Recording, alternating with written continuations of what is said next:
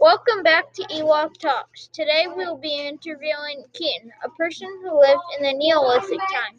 Here we will see what shelters they had and how they got resources. We'll have Evan ask the questions, then I'll ask Evan some questions. What did people use for shelter in the Neolithic age? How did Neolithic people use their houses to store and cook food?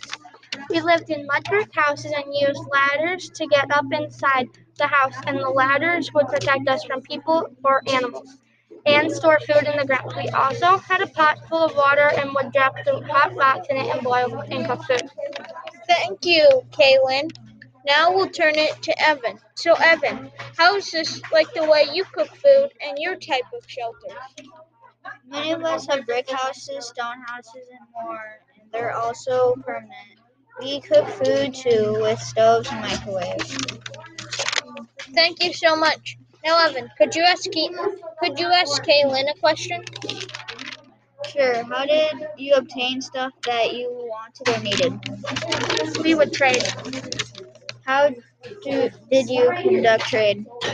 Some of us would travel really far for popular trades like flint or obsidian to get stuff they wanted. Thank you, Kaylin. Now our last question is for Evan, and that is, how do you conduct trade? Today we trade money which is pieces of green paper for our needs and wants, like clothes, food, electricity, and more. Thank you so much, and that will end today's episode. Bye, and have a nice day.